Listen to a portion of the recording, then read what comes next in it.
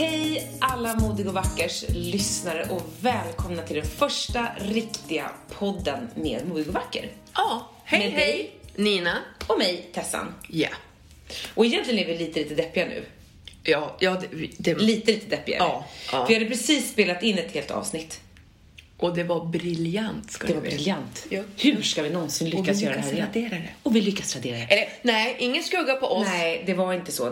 Den var konstig. Det här nya inspelningsgrejen i iPhone. Vi skyller på det. Ja. Men nu är vi tillbaka. Ja. Starkare än någonsin. Ja, eller hur? Förberedda. Som bara den. Ja. Nu spelar vi in med 2. Samtidigt. Bimbo-brittor. Ja, det här med teknik har aldrig varit min starka sida. Men jag lyckas lura ganska många. Men det är ju inte vårat fel. Det är inte vårat fel. Nej. Nina, har du haft en bra vecka så här långt? Ja, det har jag. Det har nog inte liksom... Det har varit mycket jobb så. Jag jobbar ju som olika grejer. Och ja, men det har varit arbete.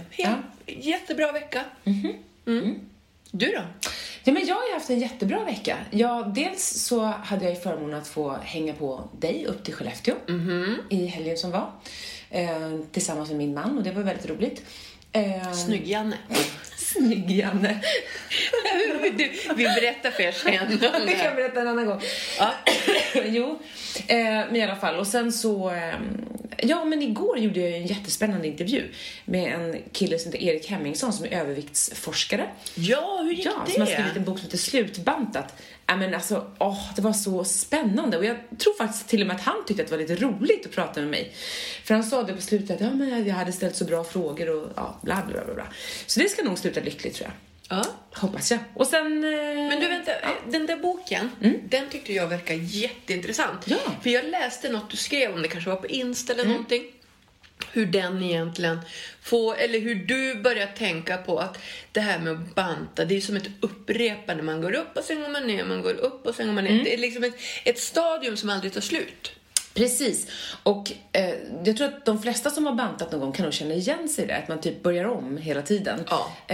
Att man måste börja om varenda januari. Eller flera gånger per år kanske. Och då tänker jag att om man håller på så, till slut blir det ganska destruktivt mot kroppen. Som inte riktigt fattar vad man håller på med. Och om man då håller på och måste börja om. Kan det vara så att man är på fel väg då? Eftersom det uppenbarligen inte funkar. För hade det varit så att man gjorde en diet och går ner 5 kilo och sen så är man där resten av livet. Men det funkar inte så. Nej. Så att i grund och botten, hans tes handlar ju om att faktiskt att se kopplingen mellan kropp och själ. Att lära sig tycka om den kropp man har fått. Och om man verkligen vill göra några förändringar så ska man titta och se över stress, hur man sover, men också titta i backspegeln och hur det ser ut med trauman, med barndomsförhållanden, alltså uppväxtvillkor, hur ens mamma mådde när man föddes eller liksom när man växte upp. Men vad intressant. Ja, men det är jätteintressant. Den vill jag låna. Ja, men mycket det här med att det vi fyller vår bägare med i botten är det som sen präglar resten av livet på något vis. Och att det som ligger högst upp och som är mest ytligt, som kan vara grejer man är med om som får den här berömda bägaren att falla, rinna över, kanske egentligen inte är orsaken, utan det kanske ligger i din barndom eller sådär. Jag tänker så att för att ni som lyssnar nu kommer inte ihåg vad hon sa i början om vad boken hette och så. Men vi kan väl lägga ut det kanske på våran Facebook-sida för podden. Ja, men det tycker jag att vi gör. För jag kan verkligen rekomendera folk att läsa den. För jättebra. För att han vill ju starta liksom ett nytt sätt att tänka kring kropp och hälsa och sådär. Och jag tänker att samhället skriker efter det. Ja. Att få ett nytt sätt att tänka kring kroppen. För jag är så less hur media hela tiden, man ska banta, man aldrig duger, och så ska man inte bli för gammal, och så ska man se ung ut, så ska man vara spänstig, och så ska du göra den här dieten, och så ska du gå ner, och så ska du vet. Och du ser ju knappt en bild som inte är photoshoppad. Ja. Och det går inte att se ut på det sättet. Det är helt omänskligt. Jag tror att anledningen till att han och jag hittar varandra så i samtalet är ju att min personliga resa handlar ju väldigt mycket om att jag, när det gäller just bantning och sånt, att jag har bantat hela mitt liv. Min mamma har bantat, min pappa har bantat, alla har bantat omkring mig. Men för 5 år sedan så bestämde jag mig att aldrig mer. Aldrig mer. Jag ska börja lyssna på kroppen, fundera över vad jag verkligen behöver. Och om det en dag är en kexchoklad, ja men då får jag en kexchoklad. Men att försöka fundera på hur jag bäst tar hand om min kropp. Just. Och då sa han också det, att men bara genom att fatta det beslutet så är det som att stress lyfts av axlarna. Att jag tänker aldrig mer banta. Jag ska bara liksom fokusera på att må bra och fundera på hur mår jag bra i själen. För det påverkar hur min kropp mår. Och det var lite det faktiskt jag pratade om uppe när jag var hos er i Skellefteå. Ja, i Skellefteå. Jag tycker vi kan väl prata. Jag vill gärna höra hur du upplevde hur det var, du tyckte det var i Skellefteå. För så här är det. För att friska upp ert minne så är det så att jag jobbar inom LP-verksamheten som är ett missbruksarbete med kristen grundsyn. Vi fyller ju 60 år i år. Så då över hela landet firar vi 60 år med olika pompa och ståt och har så kallade LP-dagar. I helgen var det Skellefteås tur. Och du var med. Jag var med. Jo, och det här var ju jättekul. Ja, jag tyckte det var så härligt. Ja, du fick ju liksom hela kyrkan att skaka rumpa. I afrikansk dans. Ja, det är faktiskt jätteroligt. Det var ju liksom mitt första riktiga möte med LP på det sättet. Jag har ju suttit, när jag växte upp och så inom kyrkan, så var det på LP-möten med oftast män som har gått upp i jeans och t-shirt och skinnväst med gitarrer som har sjungit Pärleporten och Min Jesus lever. Och det var jättehärligt ju. Men det känns som att du och din man är ganska engagerade i LP på många olika sätt. Och jag kan ändå känna att det är nya vindar som blåser där så. Roligt att du upptäcker det, för då vet vi att vi är på rätt spår. Ja. Men en grej jag tar med mig därifrån, det är ju utöver den här enorma glädjen som man möts av bland ert gäng. Så var det ju också här att vi fick höra en del vittnesbörd, som det heter, såna här berättelser ur livet om resa i livet och i det här fallet också mötet med Gud och liksom vägen ut ur missbruket. Men någonting som flera återkom till under sina berättelser var hur de hade kämpat mycket med skam och skuld. Ja, det är ju en röd tråd. Ja, att skam och skuld kan vara en väg in i missbruk. Skam och skuld kan göra att man blir kvar i missbruk. Och så kommer man ut ur missbruket och plötsligt så bara, nu måste jag jobba med det här. Men jag tänker att det är så många människor som inte levt i missbruk som aldrig brottas med skam och skuld, men så kanske lider jättemycket av det. Ja, alltså skam ingår ju i människans, alltså svenska människans DNA, eller på att säga. Du säger det? Ja, det har alltid funnits med. Om du tänker så här, jantelagen har ju funnits länge. Ska inte tro att du är något. Nej, precis. Skampåle i byn, du vet. Skamvrå.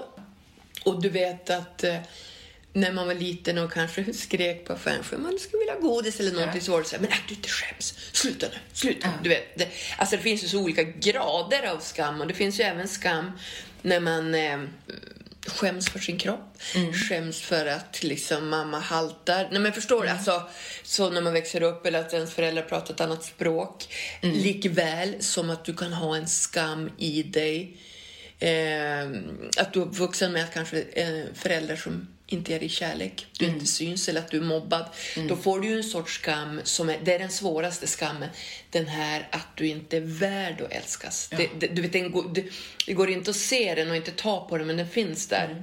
Och då pratar du ju lite grann om skam nu som man tänker kommer utifrån. Men sen finns det också den här skammen, den här inre rösten man har, den här inre kritikern som bara hackar på en hela tiden och talar om hur värdelös man är, att man är fake. Ja, och det ska jag vilja säga, det är ju skammens liksom, vad ska jag hitta för ord på det då? Det är så skammen jobbar. Du är äcklig, du är dum i huvudet, du är ful, du är vidrig, du kan ingenting, du fattar ingenting. Alla kommer komma på vilken bluff. Det är ju skammen som talar. Och det här då, och det är det här jag menar med att om du då är liksom uppvuxen med skam, då har du den här rösten hela tiden. Annars kan man ju ha lindrigare skam. Du vet, när man kollar på tv och ser några tunna modeller jogga förbi i bikinis, så kanske man blir som så här lite, jag skulle ju banta, du vet, där har vi det. Då får man som en lättare touch av skam. Men det är när du känner att du inte håller måttet. Men hur bemöter man det då? Prata om det. Jag tänker så här att skam, eller som jag brukar säga, troll dör i ljuset. Men kan man inte säga att de spricker? Ja, men det kan man också säga. Ja. Att liksom att om jag går en hel dag och tänker så här, Tessan, att jag är dum i huvudet, jag är så äcklig, jag är så ful, jag är vidrig. Om jag går och tänker så och tänker så. Jag kommer aldrig få en man, jag kommer aldrig lyckas träffa någon, jag kommer aldrig få ett jobb. Det är bara i mitt inre, det finns ingenting som får mig att sluta det här. Men om jag kommer hem till dig på kvällen och säger så här, Tessan, vet du, idag har det gått i hela huvudet idag att jag är så vidrig och ful att jag aldrig kommer att träffa någon, men nu ska vi se. Så, och då säger ju du till mig, nej men det stämmer ju inte. Och du vet, och du ger mig kärlek, då spricker det ju. Så. Och det tänker jag är med skammen. Och har du svår skam och du vet att du aldrig känner dig liksom värdig, så ta professionell hjälp. Liksom själavårdare, terapeut, psykiatriker. Alltså det finns ju jättemånga sätt att gå för att få prata med någon. Eller en god vän. Men håll det inte inom dig. Nej, just det. Och jag tänker, det och jag som båda får röra oss inom kyrkans värld. Jag tänker att även inom kyrkan har är det väldigt många människor som kämpar med skam och skuld. Jag skulle till och med kunna sträcka mig så långt att det är få platser faktiskt där jag träffar så många människor som faktiskt inte känner sig fria eller som kämpar med skuld. Och det känns som att det talar emot hela grejen. Jag har ju jättesvårt att se det. Eller nu har jag funnits i kristen värld sedan 14 eller 15 år. Så jag vet att det finns, jag vet och jag ser det så. Men det fäster ju inte på mig för att jag kommer från en annan värld. Eller annan värld. Och då från missbruks. Ja. Och då här, nu måste jag fråga dig om något, Tessan, som jag tycker är jättekonstigt, som jag har förstått. Är att vissa människor förut kunde liksom, om de skildes eller var otrogna, bli liksom utstötta ur församlingen, ur kyrkan. Och det fattar inte jag. För hur kan en människa bli utstött för vi säger att de skiljer sig av någon anledning? När jag som kan komma och ha levt ett liv i missbruk och liksom lägga runt, för att säga så, gett bort min blomma. Du är bara ett äppelskrutt kvar. Äppelskrutet bara kvar. Men du vet att jag liksom har haft one night stands och grejer. Och, du vet, och att jag kommer till kyrkan och det är bara så här, välkommen, allt är förlåtet och se liksom Jesus älskade barn. Men en annan människa som har varit kanske hela livet i kyrkan och gjort allt rätt, men något händer, blir utstött. Det fattar inte jag. Nej, och det där är ett jätteproblem tycker jag. Jag vet inte om det fortfarande händer, men det har i alla fall hänt väldigt mycket. Och jag tror att det är ganska många människor som fortfarande kämpar med den typen av skam och skuld, att man har blivit utsinglad liksom, eller folk slutar prata med en för man vet inte hur man ska förhålla sig. Och det är ju en jättetung grej, men jag vet ju också att folk försöker ta sitt ansvar över ledningsposition. Men det här är en jätteissue, att folk som har stått på estraden och varit ledande i musiklivet kanske, så har de skilt sig, så får de kliva av estraden. Av vilken anledning, I don't know. Jag vet ju också någonting som jag har farit väldigt illa av, och som jag tänkte på faktiskt ganska mycket under MeToo. Det var alla de här unga tjejerna som genom historien har fått gått fram inför hela församlingen och bekänna när de har blivit gravida. Du vet så här, 17-årig tjej, jättekär i sin kille, blir gravid. Och bekänna att de har blivit... Och gå fram liksom och oftast inför alla gubbar och tanter och liksom säga så här, jag är gravid, jag ber så mycket om ursäkt. Och liksom nog med skam, eller alltså nog jobbigt att de liksom har blivit gravida och inte vet vad de ska göra.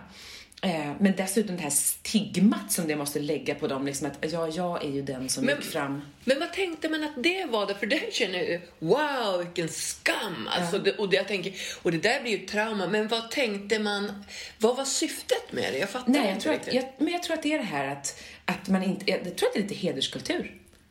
Att man ska inte svärta ner. På något vis. Men jag tänkte då under MeToo, så tänkte jag att det finns nog ganska många kristna ledare som faktiskt har pastorer som har sett till att såna här saker har hänt, som borde kliva fram och be om ursäkt eller leta rätt på de tjejerna och killarna som fick gå fram inför församlingen på det sättet och be om ursäkt. Jag menar, det var väl ganska många fler som förmodligen låg med varandra men som inte blev gravida. Men just de här då, alltså jag kan tänka det ibland under hur de tjejerna mår idag. Och jag skulle nog vilja säga att om någon lyssnar som har fått vara med om det, så vill jag nästan jag vet inte, och vems vägnar. Vi ber om förlåtelse. Ja. Och vems och andras vägnar. Och bara säga att, och befriar liksom i Jesu namn. För jag tycker att det där, du behöver inte leva med det stigmat längre. Du behöver inte leva med skam och skuld. Om du har skam och skuld som är pålagd av kyrkan, så nej. Är inte det konstigt? För jag upplever alltså, så Jesus, du behöver inte leva där.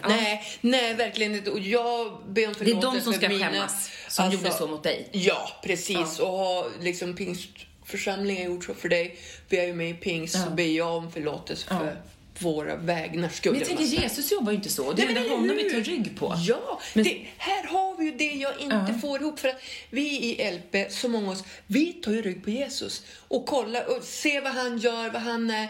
Och vi får mycket förlåtet. Och så bara inser man, nej men här fick människor åka. Men nu verkar ju inte det här vara typ just nu. Nej. Så. Men det var svårt för mig att ändå förstå att det var så. Jag tror fortfarande att det kan vara lite så här, lite skämmigt. Man vill gärna liksom hålla upp den här fasaden. Hur mycket vi än jobbar med den, så finns den här rackarns fasaden där. Och att det är obekvämt att vara sårbar, obekvämt att vara svag. För man ska gärna vara on top of things. Jag kommer ihåg att när jag då hade blivit troende och började vara med i pingst i en liten stad i södra Sverige, så kommer jag ihåg att då sa man så här att vill man veta det senaste modet, ska man gå och titta på de som är i pingstkyrkan. Ja, det gäller nog fortfarande, skulle jag säga. Till viss del, tyvärr. Men jag menar inte om det var negativt då, men nej, det var liksom så här, men jag tänker faktiskt på det här med Jesus. För att om man läser Bibeln, om man tittar till exempel på det här, ett av de mest citerade bibelställena skulle jag tro, så är det när han möter den här kvinnan vid Sykarsbrunnen. Hon som var ute och hämtade vatten när ingen annan var där. För att hon ville inte gå dit när alla andra kvinnor var där, därför att förmodligen var de rätt dryga mot henne. Därför att hon levde inte riktigt som dem. Nej. Och Jesus säger så här, ge mig vatten. Och hon bara, men du, om du visste vem jag var så skulle du inte be mig om vatten. Han bara, men vad är din man? Säger hon. Nej, men jag har ingen man. Nej, det har du inte. Och de 5 sista du har haft är inte heller dina män. Och den du lever med nu är inte heller din man. Lite sådär att han liksom bara klär av henne med ord. Men inte lägger på skam, utan snarare säger så här, att om du visste vem jag var så skulle du be mig om vatten. Hur som helst, han befriar henne från sin skuld som hon kämpar med. Och det finns ju jättemånga sådana bibelställen där Jesus bara totalt går in och bara lyfter av. Ja, jag tänker, alltså, du vet, det finns en mening i Bibeln som, alltså, du vet, där, det är så bra. Den som är utan synd ska kasta den första stenen. Det säger ju alltid, det är så vi ska jobba. Det är så vi ska leva. För du vet att då blir det inte många kvar. För då är det så här, då slänger de ju, då letar de ju reda på någon kvinna som gör äktenskapsbrott, va? Och slänger henne framför Jesu fötter. Mannen är ju inte med. Såklart, han kanske springer bakom någonstans, eller har han gått hem till sin fru kanske. Och de liksom blir helt uppeggade över att nu ska Jesus straffa henne.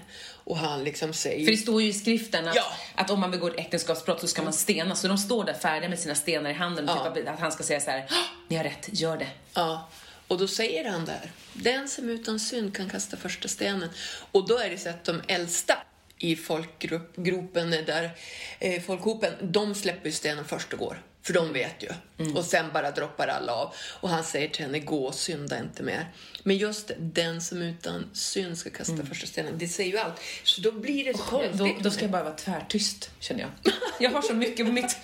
Ja, men det har vi alla, så jag fattar och inte. Man får förlåtelse, det är det som är så fantastiskt. Skammen i alla fall är ju väldigt... Någonting vi kommer komma tillbaka till många gånger, tror jag, i det här programmet. Ja, verkligen. För det är någonting vi båda två både har jobbat med själva, men också brinner för att befria andra ifrån på något vis. Ja, för det är bland det värsta, att hålla människor tillbaka. Skam. Och hur man förmedlar skam också. Du vet, så här, som kvinnor i missbruk till exempel, så många som har tänkt när de ser kanske en full kvinna på en parkbänk bara, men du vet att hon inte sköns, hon har ju 4 barn liksom, och stigmatiserar henne. Men det är ju inte så ofta folk tittar på en full man och tänker, ja men alltså Kalle, han har ju 4 barn, att han inte skäms, det gör man ju inte. Nej. Men att kvinnor och skam, det är något som den här podden kommer att jobba stenhårt med. Ja, men och då tänker jag på min främsta inspiration, Brené Brown. Författaren och sociologen och forskaren. Alltså, hon har skrivit massa böcker om sårbarhet. Men att hon ens började skriva om sårbarhet, vet du vad det handlar om? Det handlar om skam. Att hon började forska på skam. Och började liksom klura ut liksom, varför känner vissa människor skam och varför gör inte andra det. Och hennes det hon kom fram till, det var att människor som inte lider av skam, det är människor som inte har problem att vara sårbara. Vänta nu, säg det där en gång till. Jo, om du är sårbar, då är det lättare så här: oj, jag misslyckades. Ja, men jag är ju inte misslyckad för det. Jag bara misslyckades. Och sen går man vidare. Medan människor som är så här, känns att det är på liv och död om det här avslöjas att jag föll. Då har man oftast också en issue med att vara sårbar och vara svag. Att man är rädd för svagheten. Jag har varit livrädd för det. Jag har hatat svaghet. Jag har hatat det. Och jag har också haft jättesvårt med andra människor som har varit svaga. För det är som att det är så här kryptonit, liksom, att bara jag kommer i närheten av det så avslöjas min egen. Så jag har inte orkat med. Jag till och med dejtade en kille som hade så här jättelätt för att vara sårbar. Oj. Och när jag sen bröt med honom och frågade honom, eller han frågade efter, men varför vill du inte träffa mig längre? Och jag bara tänkte så här, jag kan lika gärna berätta det, för att det hjälper ju honom, tänkte jag då. Nej, men du är så sårbar. Jag klarar inte av människor som är så här svaga, liksom, som är så här öppet liksom svaga och gör sig så här svaga inför mig. Och vet du vad han svarar mig? Nej. Då säger han så här: jaha, du menar att jag ska vara mer som du? Nej. Burn! Ouch! Nej du, jag har jobbat jättehårt för att komma därifrån. För mig är det starkt att våga vara svag. Vad tänkte du då? Jag tog tillbaka han ett tag till. Men alltså, på riktigt, jag har haft jättesvårt med det här. Och saken är den att under den här långa resan jag har gjort med mig själv de senaste 7 åren, den resan började ju mycket tack vare faktiskt honom där på ett sätt. Och att jag sen då hörde det här jag vill hylla den här killen. Brené Browns snack om sårbarhet, the power of vulnerability, som finns på TED Talks, som jag verkligen rekommenderar. 20 minuter väl värda att titta på. Det blir också en grej, alltså vi har ju massor att behöva lägga upp på vår Facebook, för det här är också nu du nämner det. Och alltså den här boken du pratade om, Brené Browns på TED Talks, och när du skakar rumpa i Skellefteå. Det kommer att vara fullt med grejer. Nej, men det intressanta är att idag kan jag gärna titta tillbaka och se att jag har gjort min läxa när det gäller sårbarhet och skam och såna saker. Och när jag sen träffade en man som jag är gift med, och han var så sjukt sårbar. Han hade inga problem att vara sårbar, och först tänkte jag det här går aldrig. Men tänk att det här blivit så fantastiskt, och jag har lärt mig så mycket av honom. Och det komiska då är att jag som har haft så problem med svaghet och sårbarhet träffar en man som är helt oproblematisk kring det här. Det är bara så här ironi. Guds ironi. Där fick du. Ja, där fick jag. Wow. Hur träffades du och Peppe? Men du vet, så här träffades vi. Jag hade flyttat hem jag hade bott i Spanien något halvår så. Flyttat hem. Peppe är med sin familj uppe i Skellefteå, för att han är bördig från Skellefteå. Fast han är bott i bördig, vad tjusigt du pratar. Ja, men är bördig från Skellefteå. Han är bördig från Boliden, gruvsamhälle. Nej, men alltså och han är på besök i Skellefteå med sin familj, för att de brukade komma upp då och då och vara där och hänga. Han sitter i busskuren där jag brukade vara. Vänta på bussen? Nej, vi satt och söp eller så. Men i alla fall, då kommer jag och ser honom där. Och jag ser några andra av hans familj som jag hade träffat tidigare. Då har jag på mig mina snygga jeans, ett par gröna manchester. Så jag cyklar stående framför honom ett varv. Sen börjar vi prata. Du ska visa upp det typ. Ja, men tydligen. Jag cyklar stående. Vi hade så snygg röv i de där gröna jeansen. Och sen var det bara slänga ut hoven och liksom fiska innan. Och då började vi prata. Och så delade vi en flaska starkvin. Sen efter 2 timmar var jag jättefull. Men då säger jag till honom så här: nu är du min pojkvän. Nu är du min pojkvän. Jag var jättefull så. Och då blev vi tillsammans. efter en vecka ungefär gick jag på Glitter och köpte tygringar, så här vita med svarta dödskallar på för 10 styck, och så förlovade vi oss. Och det är alltså 04. Vi är gifta idag, han är pastor och vi är drogfria och så. Sen 15 år tillbaka. Wow. Det är så coolt. Ni är ett sånt power couple som man brukar säga. Tack. Ja, men det är ni verkligen. Och det var ju också så här, för att han kunde ju gråta ibland, du vet, sådär. Och jag var ju lite Vad tyckte du om det då? Men jag hatade det. Du var också sån. Ja, men jag hade ju ett mantra. Tårar och snor är det värsta jag vet. Tårar och snor är det värsta jag vet. Ja. Fast jag måste säga nu, apropå snor, jag saknar din snornäsa. Har min snornäsa? Du gillar när jag pratar lite så här. Ja, men det låter lite gulligt. Lite gulligt, ja. Du får tycka, jag får försöka vara gullig på andra sätt. Så idag älskar jag ju tårar och snor. Ja, snor kan man väl säga. Så, ja. Men just det, att visa känslor. Men det var ju så, alltså, att jag levde ju som tung missbrukare i 17 år. Eller mer, över 17 år. Det fanns ju inte utrymme för mig att hålla på med mycket känslor. Det fanns inte utrymme. Alltså det var så svårt att ta till sig. För att gråta, det var ju liksom, jag tänkte ju tecken på svaghet. Så. Och det är ju inte sån jag är. Jag är en helt annan människa idag. Ja, men hur förhåller du till dig idag då? Tårar och snor. I love it. You love it. Ja, jag älskar känslor, så att få visa vad man tycker och tänker och känner och så. Och du älskar Walmart. Ja. Från en sak till en annan. Och Ullared. Jag har tänkt att vi ska göra ett poddavsnitt på Ullared i sommar. Va? Ja, för du är ju liksom, du är ingen Walmart-tjej. Nej. Och du har aldrig varit på Ullared. Nej.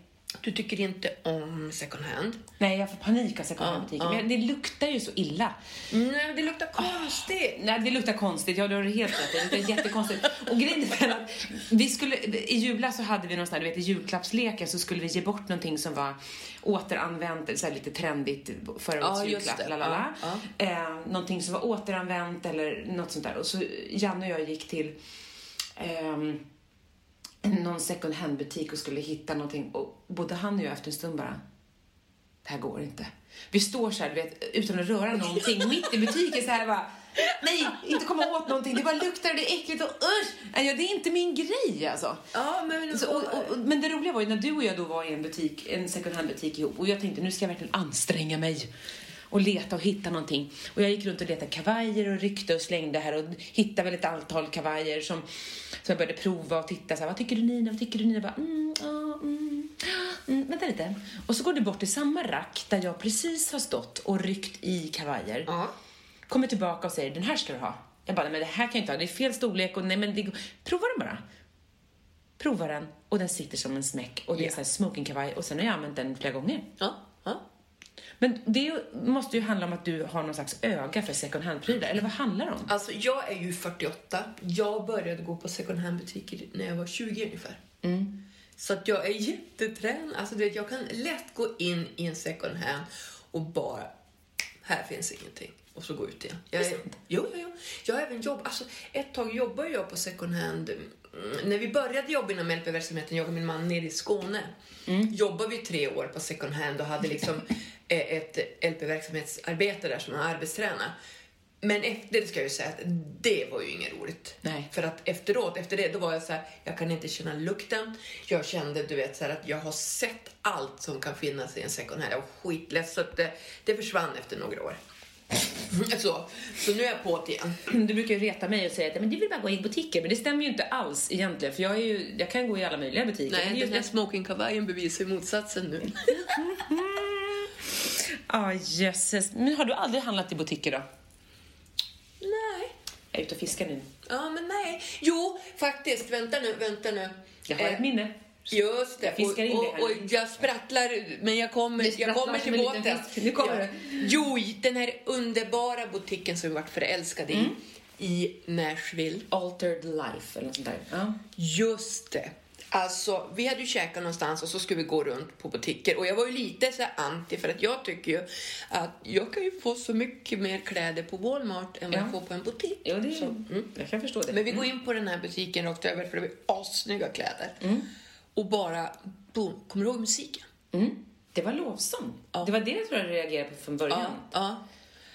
Och sen började man börja se tavlorna de hade. Kristna budskap och grejer. Alltså, och återigen snygga kläder. Och det var då vi konstaterade att det var en kristen butik.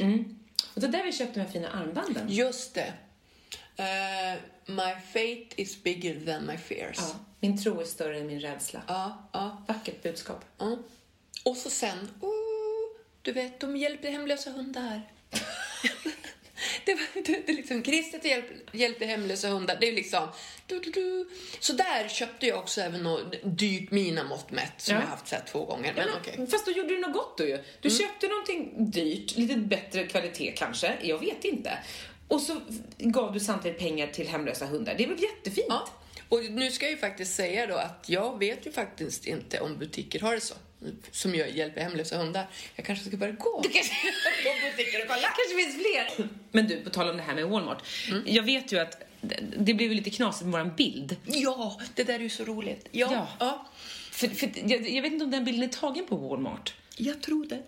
För det är ju så här, vi måste ju dra backstoryn att alltså, i förra poddavsnittet så pratade vi om våran bild vi tog som la grunden för vår podd. På vilken restaurang togs den bilden, Nina? Taco Mas. Nej. Mas tacos. Men jag var ju Tasmacos. Whatever. Ja. Vi tog en jättetuff bild tyckte vi. Och det var lite en del i det här att vi ska göra en podd. Ja. Och så när jag försökte lägga in den bilden i våran poddgrej, då funkar det inte. Då fick vi ta en annan bild. Ja, så med det sagt så att den här bilden ni ser på podden när jag pussar dig på kinden. Ja, är ju inte, det var inte där det föddes. Nej. Det här med podden, utan det är bilden när vi sitter inne på en ascool restaurang. Ja. Vart ser man den bilden då? Ja, men den ligger i någon annan del där som någon slags, jag vet inte, poddbild. Kanske på våran Facebook. Ja, men Facebook finns den absolut. Ja. Så där kan du kolla hur coola vi var. Ja. Vad ligger framför dig nu då? Jag drar till Las Palmas. Jag ska åka med min bästis Ulle. Vi åker varje år till Las Palmas och shoppar och solar. Så det ska jag göra. Så att nästa poddavsnitt, då får du mig från en solstol och så kommer du höra ljudet. För det är sololja på. Och liksom lite sand i min flip-flop. Och jag ska sitta här hemma i kylan och vara avundsjuk. Ja. Men sen dröjer det sedan bara 2 veckor sen så åker jag och Ja. Jag har lite sand i flip-floppen. Och du drar till Thailand. Just det. Till våra vänner där ska jag säga. Och vi får väl se vad vi ska göra för footprint payback för det här nu när vi ska ut och flyga båda 2. Det är väldigt mycket sån där klimatångest. Det är på tal om skam. Flygskam är nya ordet ju. Och grejen är, och jag tänker att man lyssnar på oss nu och tänker, men du vet ju bara Nashville, Butix liksom, och det är ju inte såna vi är egentligen, utan det har blivit så nu. Men jag tänker, häng med oss så kommer ni få se liksom varför vi kallar oss modiga och vad vi har förändrat och vad vi tycker är vackert. Verkligen. Tårar och snor. Och apropå det här som vi pratade om i början av programmet. Snygg Janne. Nej, inte det. Snygg Janne, nej, jag tänkte mer på bantning. Det här att skönhet kommer inifrån. Att det blir ännu tydligare då när man börjar liksom rensa ur själen och sånt där för att se vad det är som gör att man kanske bär på övervikt och så, för det finns en koppling däremellan. Ja. Och då tänker jag att när man börjar rensa upp i röran inuti så tror jag många gånger att man tappar fokus på ytan och vikten på vågen för att man inser att man har så mycket att vara tacksam för. För att man är frisk och för att man har en kropp som rör sig och ben som går framåt och allt sånt där. Ja, men vet du, det här låter ju jättevackert. Men kan inte du berätta om Snygg Janne? Alltså, jag tycker det här är så roligt. Det här var, alltså, då när vi var i Skellefteå helgen så är det så att då Janne är ju från Lycksele. Och då dök det upp några Lyckselebor. Jo, men visst. Det dök upp någon som man hade gått i skolan med för 30 år sedan. Och så på något sätt i alla fall så säger de så här: ja men Janne, du var som så snygg. Och då kan inte jag snygg Janne. Ja, men det var inte jag som kom på det. Och du bara, vadå snygg Janne? Det tyckte jag var så roligt. Ja, det är jätteroligt. Janne min man är ju jättefin på alla sätt och vis, även idag. Men när han var yngre så hade han ju liksom långt hår, så här, lite hockeyfrilla och mörkt hår. Så såg han ut när jag såg honom första gången, 84. Ja, för det var, för det är 80-talsbild som jag fick se. Ja. Du fick se den första bilden jag tog, det var 84. Sen träffades inte vi förrän 2014 och blev ett par. Det var ju rätt lång tid efter det. Och det tycker jag att vi ska prata om en annan gång. Ja. Men i alla fall, då kallades han för Snygg-Janne. Alltså det är ju, det bär ju med så... Men då berättar du att din man Peppes pappa kallades Vackre Yngve. Alltså, och jag tycker det blir stora stamtavlor på våra kartor nästan. Ja. Och med det här glassiga så tycker jag vi avslutar för idag. Okej, men då vet jag vad vi säger. Vi säger Abrakadabra. Ha en fin vecka tills vi hörs nästa gång. Ja, ha det bra. Hej!